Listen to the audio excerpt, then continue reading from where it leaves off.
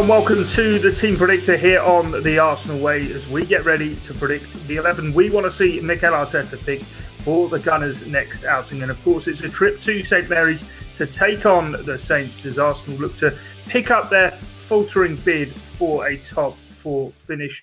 Myself, Clarke and Umar Choudhry are here to talk through the Arsenal's options for the visit to Southampton. And Umar, I called it faltering there, the bid for a top four finish. Arsenal still very much in the thick of it, but the momentum that seems to be built up pre-international break has evaporated quite quickly. It has. It's crazy to think about that it's still in our hands. Realistically, it's not. Yeah. But if we win all our games, which is more than unlikely, we'll get into the top four. But in terms of momentum, the momentum's on the other side of North London at the moment. They're firing on all cylinders. They're scoring so many goals. And with Arsenal at the moment, we're faltering, injury problems, can't find the back of the net in recent games. And it's just same old, same old. You think about when Unai Emery's top four bid faltered, it was against Brighton and Palace, and it's deja vu for Mikel Arteta. So, but he needs to turn it around against Southampton. He needs to get a bit of momentum to at least give some time to something to think about. That's the most important thing. Don't let the top four bid just go away so quickly. At least give Tottenham something to think about in the next few weeks, and that has to start on the weekend. Anything other than a win, and I think it's game over for sure, because then we play Chelsea and then we play Manchester United. So we have to get up and running, and it's against the Southampton team who conceded 6 in the previous game. So you know what's going to happen. Southampton 2, Arsenal 1. Yeah, we'll get team predictions in a bit, but they've conceded 10 goals in the last 2 home games. Man City in the FA Cup 4-1 defeat, and the 6-0 against Chelsea as well. This is actually a game for a little while I've kind of been looking at and dreading a bit. I know our record at St Mary's actually isn't all too bad, but I have to say it always seems to me to be one of those games that comes around and tests the mettle of the players and don't really have the answers. What was it, 2014 was it, with Chesney drinking out the bottle in the back of his goal, the Cuco Martina one in 2015. Last year, of course, the FA Cup, albeit I know there was the back-to-back games and it was the League one that was prioritised and got a result in that one. But Ralph Hasenhüttl's side can be very streaky, can't they? And I suppose it's all about the point of the season at which you get them. And off the back of a 6-0 win, I'm sure they're going to want to 6-0 defeat. They're going to want to put things right and hit back with a win. It's crazy to think about. Ralph Hasenhüttl, he's done a very good job for Southampton, but when it comes to the end of the season, Southampton always falter because they're in the position where they're safe, and they're in the position where they're not going to be challenging for the European spots. So they're just in the middle. So they're just thinking about the summer holidays, most of the players. Even the manager is probably thinking about the summer holidays. So hopefully it's the best time to get them, because you'd like to think they'll be short on confidence, but it's Arsenal. So you never know what Arsenal side will turn up as well. But like I said, we have to go there and we have to be on the front foot. And we'll talk about the lineups now, because it's going to make for interesting reading. Yeah, going back to what we were saying at the top about kind of top four chances and how it's kind of swung around and changed. Pre-international break, I didn't see a way in which Arsenal probably weren't going to do it, but injuries have struck, and as you say, we best get into the teams, because all of a sudden, after a few weeks of doing these where I was basically just making Cedric the full guy and finding whatever way I could to get him out of the team, all of a sudden we do have options, but not really because we want to, but more through necessity, that there aren't the likes of Tierney and Thomas Partey available. And Tierney and Partey, they're such pivotal players, especially for this system.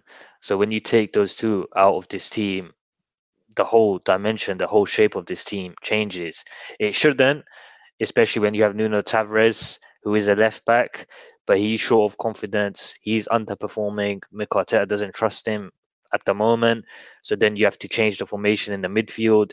Xhaka has to revert to a left back position. And then the midfield is weak. And it was like against Brighton. Xhaka went into left back. And then you had Odegaard and Saka, who are forming such a great partnership on their right-hand side. And they didn't have that last weekend against Brighton. And then you have Smith Rowe who you had to change from on the left wing position and then to go into the midfield, and he didn't look good. And Brighton's midfield overpowered us.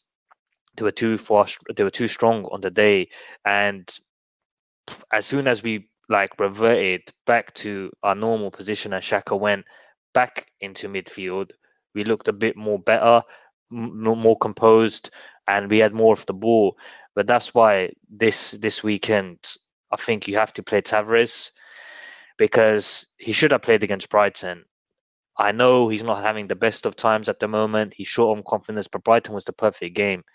Can you see him on that? Can you see? I mean, this is obviously the sides we want to see picked rather than specifically what we think will get picked.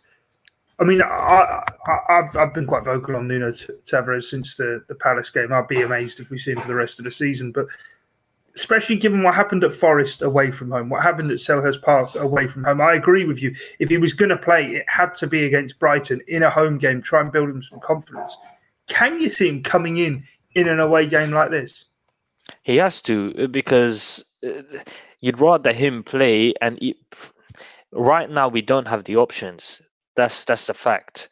He's a left back. He knows the position. Yeah, he may have limitations to his game. He may underperform at times, but I'd rather him play left back rather than Xhaka go into left back, because then the whole structure of the team changes, and then we don't have a chance at all in the game. I think he may make a mistake on Saturday, but then you at least trust the forward attacking players, Odegaard, Saka, Martinelli, Smith-Rowe, to get us out of that mess, because they can score at any given moment. But if you decide to play Xhaka at left back and start playing Lokonga, Odegaard, Smith-Rowe, the midfield is just going to get overrun. It's going to get overpowered. So I think Mikel Arteta, give him faith, maybe assess the situation in the summer after the season has ended. If you don't think he's the right man going forward, let him go, sell him. But for right now, we don't have Kieran Tierney. There's been talks of Luis Souza. He's been in training, but he's still young. Tavares is a far more experienced left back than him. So you have a left back there, play him. So I think he has to start. Yeah, okay. So you've got Ramsdale and goal, back four, Cedric White, Gabriel, and Tavares. Midfield three, then you've got Lokonga, Odegaard, and Xhaka. Do you want Lokonga at the base there, or Xhaka there? Or, I mean, how important is Granit Xhaka into that midfield, as you say? Because Smith-Rowe, Odegaard, and Lokonga is a very youthful midfield. None of those over the age of what, 24, 23? Xhaka adds some experience and now some Premier League know-how, I suppose, in that midfield. Xhaka's been playing in the Premier League for so many years, to be honest.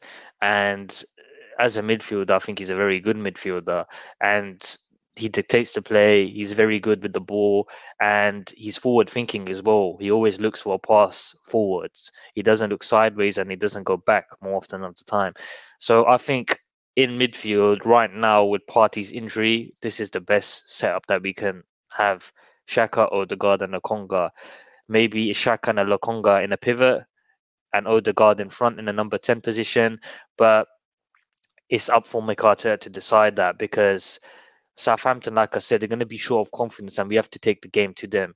Yet the fans will be pumped, and Southampton's a very good pressing team as well. So they're going to be on the front foot. So they're going to be challenging our defenders to quickly make mistakes.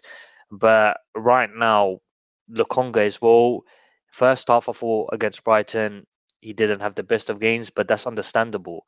He was playing with Smith-Rowe, and he was playing with Odegaard. It was, like you said, a youthful midfield. And Lokonga is just coming into the team as well after not being in the team for many matches.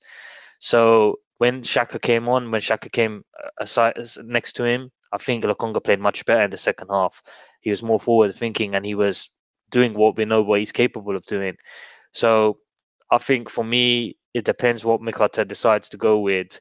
But I think those three, it's a certainty, especially with the injuries that we have. Yeah, definitely. And then your forward line, Saka and Smith-Rowe wide. Martinelli's getting the call through the middle. He has to. I think the times come for Martinelli to be given a chance up front. I think a lot of people have been calling for it. Ian Wright has been calling for it. Many people have been calling for it. Like I said, Lacazette, he's underperformed, and that's fair enough. It can happen. But what fans will be critical more of is Mikel Arteta needs to take him off the firing line. For how many matches, it doesn't even look like Lacazette's going to score. It doesn't even look like he's going to have a shot on target. Are we at 18 games in open play? Yeah. It was against Southampton. It was a corresponding fixture. So he's not athletic enough, I think. His athleticism is poor. He doesn't have the pace to run in behind defenses, and he comes too deep for my liking as a striker. As a striker, you should be near the penalty area and you should be linking up there. But more often than not, he's on the halfway line and he doesn't have the pace. Look at Saka, Smith Rowe, Martinelli. Look how energetic, look how pacey they are.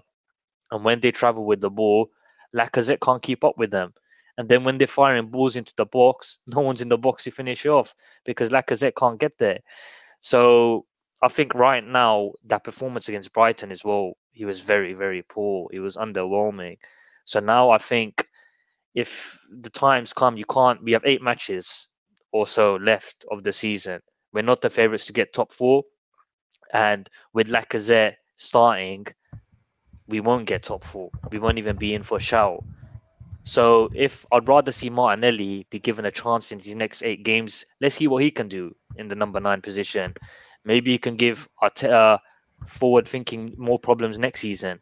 But we won't know that if he keeps persisting with Alexandre Lacazette, especially when he's out of contract this summer as well.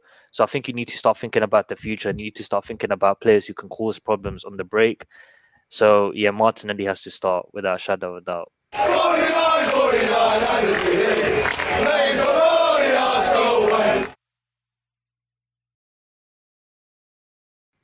Right, okay, that taken on board. Oh no, I've got Lacazette right at the top of the pitch. Yeah, looking at my team, then I've gone for some differences to yourself. Ramsdale in goal obviously goes without saying. Back 4 for me, I've got White at right back again. This is as close to, I think, the team I wanted to see last weekend against Brighton. Maybe as for me, this is the strongest Arsenal team right now. Is White at right back, Cedric push him over to the left. I just can't see Nuno Tavares coming back in. I just, and especially the managing of the situation. It's definitely where Mikel Arteta needs to improve. But coming out after the game against Crystal Palace and protecting the player was definitely the right thing to do, saying it was a tactical decision to take Nuno Tavares off for that game. But then to not pick him for the following match, actions speak louder than words. And to me, that was then kind of nailing his colours to the mast of not having the trust in Nuno Tavares. And therefore, as I say, Cedric goes over to the left-hand side for me.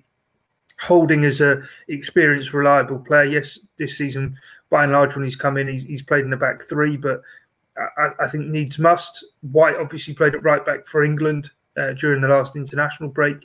For me, player for player in each position, that is how Arsenal looks strongest until Tomiyasu comes back. Then you put White back in alongside Gabriel. That's kind of my reading of the situation. We've obviously spoken a lot in recent weeks about how Arsenal didn't sign a striker in the January window and how costly that was. How costly was the decision to maybe let Callum Chambers walk away with 6 months left on his contract, given he was going to go on a free already? He could have filled in at right back here, and Cedric could have gone across to the left, and you keep White and Gabriel. I mean, again, it was a huge gamble that was taken in January. Ultimately, looks like it will backfire, but that doesn't mean that the complete thinking of it all was wrong from my perspective. But you do wonder with a few of them how short and how small a squad we left ourselves with was always going to be liable to something going wrong. You have Ainsley Maitland-Niles, who's faltering in Roma. He's set to come back in the summer, so he was another one. But I was contemplating, to be honest, playing Holding at centre-back. But then I thought Southampton, a very good pressing team, they're always going to be on the front foot. They're always going to be pressurising our defenders. And Holding, who's not played for quite a while, how will he fare with that? Because he's not the best when it comes to playing out of the back, and White is more comfortable. But I can see why you're going with that, because injuries at the moment, they're costing Arsenal. So you have to make do with what you have.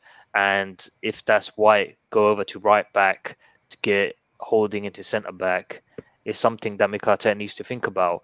But it's just right now the injuries is sad, to be honest, to see, because we had the momentum, the top 4 race was in our hands, and as always, at the right moment, at the wrong moment, the injury strike. Partey, he was flying. He was having so many good games week in, week out, and it was the best Thomas Partey we've seen since he joined from Atletico Madrid. And then Tierney, he went on to our international duty with Scotland. He picked up a knock there. He came back and he said he wasn't feeling too great with his knee, and they assessed it, and he's out for the rest of the season. So I think, to be honest, when you compare Arsenal's defence to Tottenham, they have Christian Romero, who I think has had a good season this season. He's come on his own. But I think the most important aspect between both teams is the firepower up front.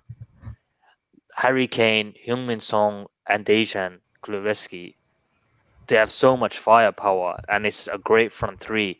So when you compare Arsenal's, Saka, yes, he's a great player. Smith-Rowe, yes. Martinelli, yes.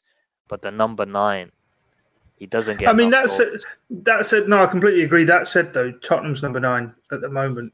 Well, I mean, he wears the 10, doesn't he, Harry Kane? But he's not particularly firing, but he's just getting all the assists and he's getting around the pitch, isn't he? And for me, that's why we both got the same midfield, Ødegaard, Lokonga and Xhaka. I've got Saka, Smith-Rowe, right and left, respectively, and Lacazette through the middle. Like I said before, going away to Crystal Palace, I think a lot of it is about control, especially as you say how pressing that Southampton are. I don't think we want to get into an end-to-end encounter with them, certainly with this team that I've picked, and therefore I think Smith-Rowe offers that touch more balance to the side. But that said, I'm looking at it and I'm actually thinking if Lacazette is injured, obviously there's reports of him not being involved in training and not going to be available for the game. My preference in that regard would be keep Martinelli on the left and I'd put Smith-Rowe through the middle as a player who can link the play and hopefully get on the half turn and start linking going forward in that regard. I mean, it would effectively wouldn't even be playing a false 9. It would be playing without a striker because I don't think Smith-Rowe's got that instinct, albeit we've said with Lacazette on this stream already that his instinct in that regard has gone too. But that would be my thinking, is keep the wide threats alive with Martinelli and Saka and let Smith-Rowe. Mikel Arteta said it after the game with Brentford, I think it was. Yeah. He sort of said he can play in a number of positions. He can play in that left-hand side number 8 role. He can play as a false 9. Of course, we saw it away at Villarreal last year.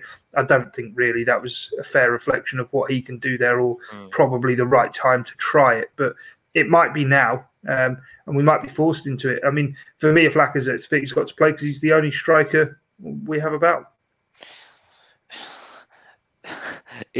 But that's a player getting into a position purely because there isn't an option. It's not because he's the best man for the job. It's because he's the only man. Wouldn't you think Nketiah? I toyed with it for a bit, but I just don't think he's back to goal. I don't think. And see, that's the thing. I think Smith-Rowe can link the play, and that's why I'd give him a go up there and let's just see what happens. Because I think Lacazette, is built up with that. Other than when he comes too deep to get involved, which he was definitely doing at Selhurst Park against Palace, and the ball was bouncing off him, and it was actually giving them a lot more attacking opportunities. But prior to the break, I mean, at Villa Park, he was brilliant in what he did, and has been, and that's why early part of the season I really enjoyed seeing him in that number 10 role, because he was able to still come deep, but there was someone beyond him who, as you said before, could stretch the back line. But we'll have to wait and see how it is. I mean, with Lacazette, obviously, we know he runs empty after about 70 minutes. But that week in, week out starting, he's not been a week in, week out starter for Arsenal for over 2 years. And I think now it's beginning to catch up with him a bit. And that's been in a period of the season where we had a week between games. I mean, after this, of course, as you say, we're then looking at a midweek game, then another game, and we'll have more games coming up. And all of a sudden, the rest and recovery times aren't quite as what they were early part of the season. But that's kind of how our two teams are looking. I mean, let us know your thoughts in the comments section. We will keep an eye on them. We are recording well in advance of Mikel Arteta's press conference and knowing the full up-to-date injury news for the Arsenal. It could or might yet be worse. We'll have to wait and see. But your prediction for the outcome at St. Mary's? It's going to be a tough game because I think Southampton, they want a reaction. They'll be expecting a reaction. But we have to win. The tide has to turn at some point. We can't just let this season go to waste because we have had a decent season and we've been challenging at the top end of the table. So I'm going to go a bit optimistic, but I'm going to go 2-1 to Arsenal. 2-1. And that yet shouldn't feel so optimistic. But as you say, I think for me, it's a 1-1 draw at Southampton, I think. I think that was what I said on the stream that Tom, myself, and Bailey did a few weeks back, or last week as it was, looking at this run of fixtures. The Brighton game, I think, as you said right at the top, Unai Emery vibes off those defeats at Palace and Brighton, which actually is even worse than how it went under Unai Emery. But it is what it is. We'll have to wait and see how it does, in fact, play out. Make sure to keep across the Arsenal way, football.london as well, with plenty of build-up and reaction to the game. And remember to come back here and check out Mikel Arteta's full post-match press conference after the game. But from myself, Guy Clarke and Umar Choudhry, thanks for joining us. And remember, keep following us down the Arsenal way.